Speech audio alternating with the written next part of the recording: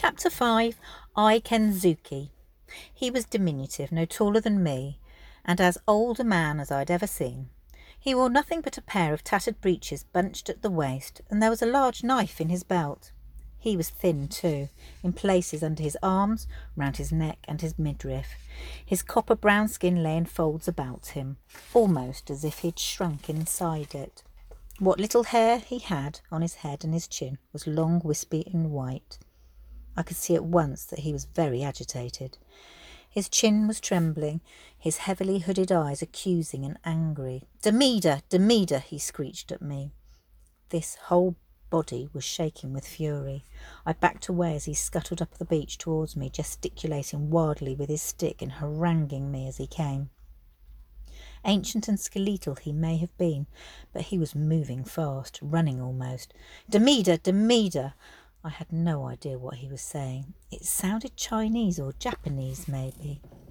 I was about to turn and run when Stella, who strangely had not barked at him at all, suddenly left my side and went bounding off towards him. Her hackles were not up, she was not growling. To my astonishment, she greeted him like an old lost friend.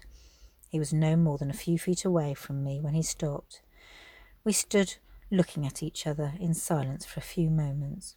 He was leaning on his stick, trying to catch his breath. "Americasian? Americasian? Ikakusian? British?" "Yes," I said, relieved to have understood something at last. "English. I'm English." It seemed a struggle for him to get the words out. "No good. Fire no good. You understand? No fire." He seemed less angry now. "But my mother and father, they might see it. They might see the smoke." It was plain he didn't understand me, so I pointed out to sea by way of explanation. "Out there! They're out there! They'll see fire! They'll come and fetch me!" Instantly he became aggressive again. "Demeter!" he shrieked, waving his stick at me. "No fire!" I thought for a moment he was going to attack me, but he did not. Instead, he began to rake through the sand at my feet with his stick.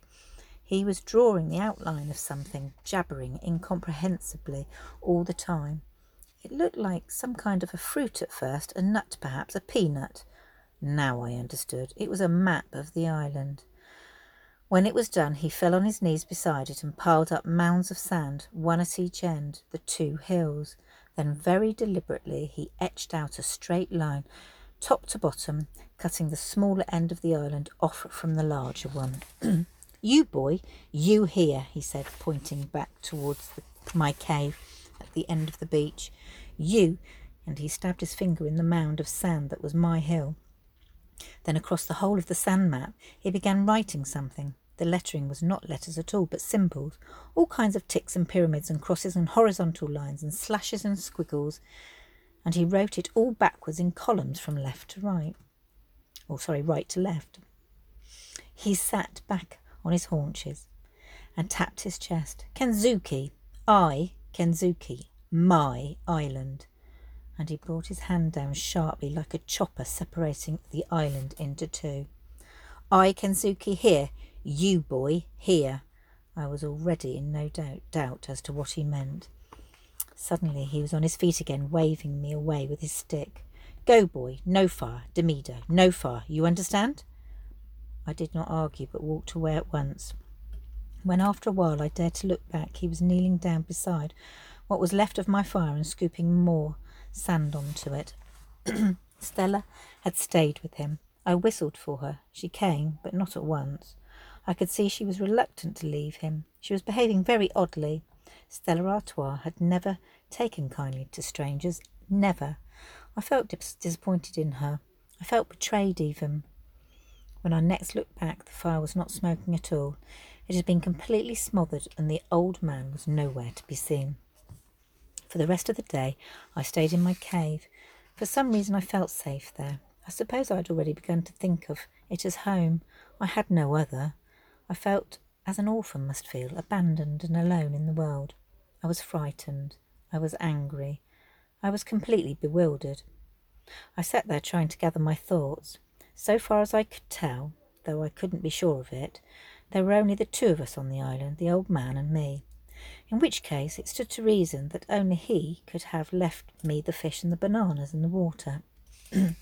Surely that had been an act of kindness, a kind of friendship, of welcome. And yet now this same man had banished me to one end of the island as if I was a leper, and had made it quite clear that he never wanted to meet ever again. And all because I had lit a fire. None of it made sense at all, unless he was out of his head and completely mad. I took a long, hard look at my situation. I was marooned on an island in the middle of nowhere, very probably with a madman for company, and a bunch of howling monkeys, at least one orangutan amongst them. And God knows what else might be hidden in the forest, and millions of mosquitoes that would eat me alive every night. I knew only one thing. I had to get away. But how? How was I ever going to get off the island unless I could attract the attention of some passing ship? I could be here for the rest of my life. The thought didn't bear dwelling on. I wondered how long the old man had been on the island, and what might have brought him here in the first place. Who was he? And who was he anyway to tell me what I could and could not do? And why had he put out the fire? I curled up in my cave, closed my eyes, and just wished myself back home, or back on the Peggy Sue with my mother and father. Such wonderful dreaming almost lulled me to sleep, but the mosquitoes and the howling from the forest soon dragged me back to consciousness, to face once again all the appalling implications of my wretched predicament.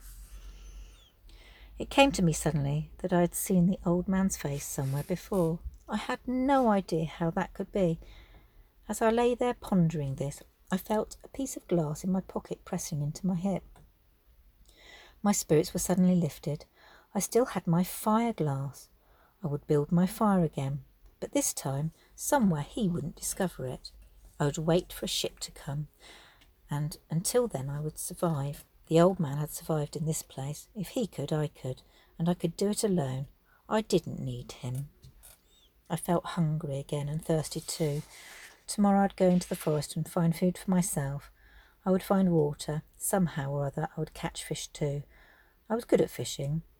If I could catch them in the reservoir back home and off the Peggy Sue, then I could catch them here. I spent that night cursing the hordes of whirring insects that were homing in on me, and the chattering forest that would not be silent and would not let me be. I kept seeing the reservoir in my mind's eye, and my mother laughing in her skipper's cap. I felt tears coming and tried not to think of her. I thought of the old man. I was still trying to remember what he had said his name was when I fell asleep. I awoke and knew at once that he had been. It was as if I had dreamed it. Stella seemed to have dreamed the same dream, for at once she was bounding up on the rocks above the cave. She found what she clearly expected to be there, her bowl of water full again, and there too, high on the shelf of the rock beyond her, was the same upturned tin, my water bowl beside it, just as it had been the morning before. I knew it would be full, and I knew, as I lifted aside the tin, that the food would be there again. As I sat there cross-legged on the rock, chewing ravenously on my fish and throwing pieces down for Stella to catch, I realised exactly what he meant to imply by this. We were not friends. We would not be friends. He would keep me alive, keep Stella alive, but only so long as I lived by his rules. I had to keep to my end of the island. I must never light fires. It was all quite clear. With any real hope of immediate rescue diminishing day by day, I became more and more resigned. I knew I'd had no choice but to accept his terms and go along with his regime for the moment. He had now marked out a frontier, a boundary line in the sand from the forest down to the sea on both sides of the island, and he renewed it frequently, as often as it needed to be. Stella strayed over it, of course. I couldn't prevent her, but I did not. It wasn't worth it. In spite of animosity, I had seen his eyes and that huge knife in his belt. I didn't really think he would ever hurt me, but I was frightened by him, and because of that, and because I had too much to lose, I did not want to confront him. After all, he was providing us every day with all the food and water that we needed. I was beginning to find some edible fruit for myself, in particular prickly shell fruit, a rambutan I had later discovered.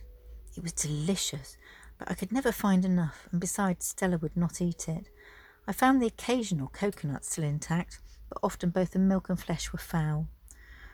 Once or twice I even tried climbing for them, but they were way too high, and I very soon gave up. I tried fishing in the shallows, fashioning a crude spear, a long stick I had sharpened on the rock, but I was way too slow with my strike. There was often plenty of fish, but they were too small and too fast.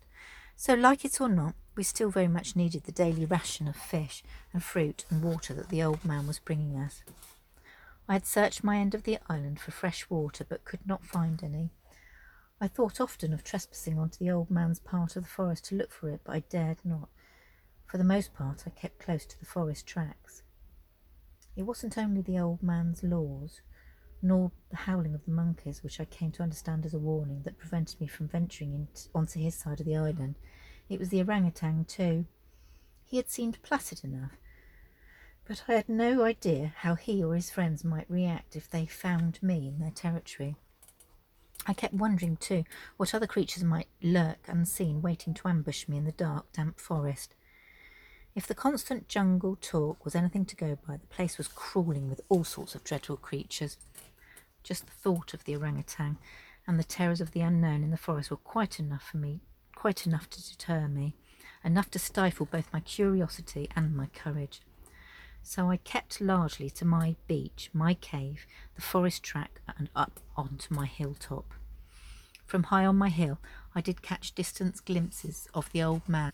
Often in the mornings I would see him spear fishing in the shallows, sometimes alone, but often accompanied by a group of orangutans who sat on the beach and watched him 14 or 15 of them I counted once. Occasionally he would be carrying one of the young ones on his back. When he moved amongst them, it seemed almost as if he was one of them.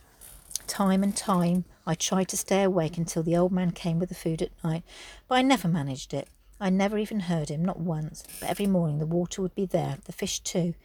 It often tasted smoky these days, which I liked better. The fruit would not always be the same. Much of it was strangely scented and not all to my liking. I ate it anyway. Besides bananas and coconut and berries, he would leave me breadfruit or jackfruit. At the time, of course, I had no idea what they were. I ate everything, but not so greedily now. I would try to save some of the fruit for the evening meal, but I could never bring myself to save the red bananas. They were just too delicious not to eat all at once. My recurring nightmare was the mosquitoes at night. From dusk onwards they searched me out, buzzed in on me, and ate me alive. There was no hiding place. My nights were one long torture, and in the mornings I would scratch myself raw in places. Some of the bites, particularly on my legs, had now swelled up and become suppurating red sores. I found relief from them only by dunking myself in the cool of the sea. I tried sleeping in another cave, deeper and darker, but it smelled dreadful. Once I discovered it was full of bats, I left it at once.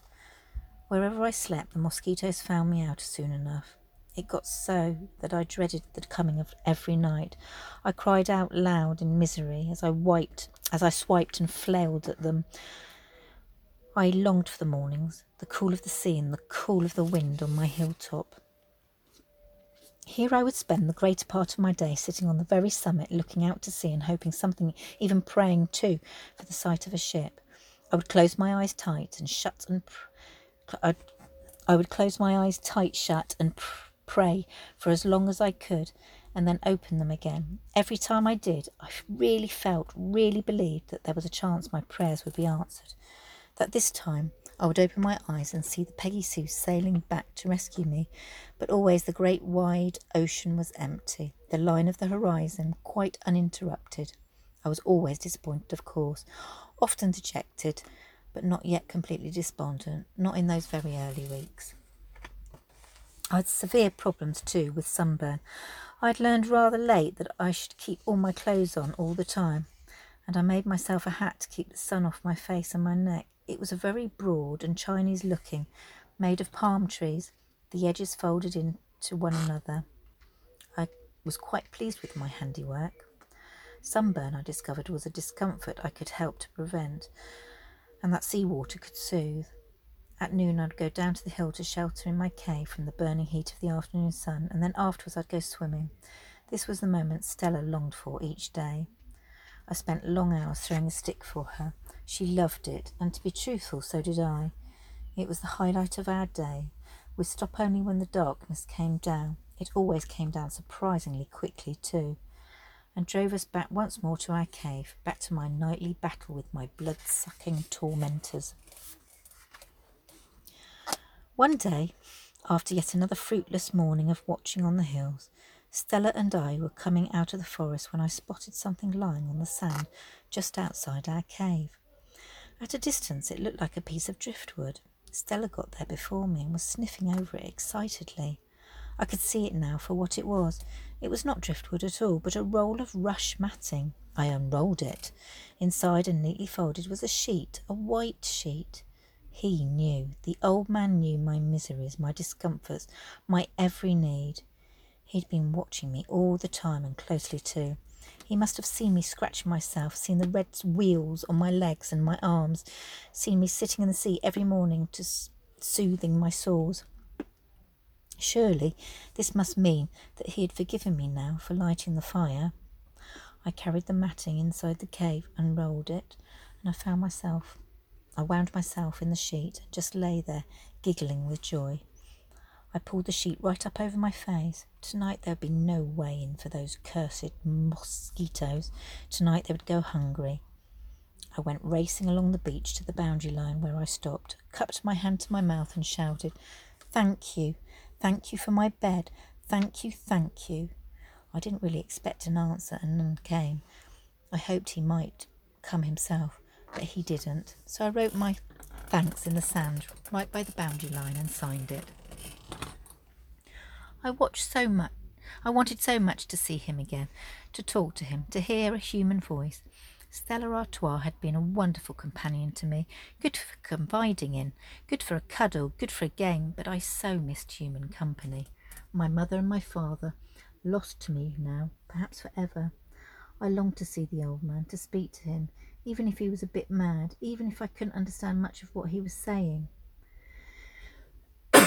That night I was determined to stay awake for him, but comfortable on my new matting bed, protected and swaddled in my sheet, I went to sleep quickly and never woke once. The next morning, after breakfast of fish and jackfruit and coconut, Stella and I made our way back to the top of my hilltop on Watch Hill, as I now called it. The other one I'd named His Hill. I was repairing my Chinese hat, replacing some of the palm leaves. It never seemed to hold together for very long, when I looked up and saw a ship on the horizon. There was no mistake. It was the long, bulky profile of a supertanker.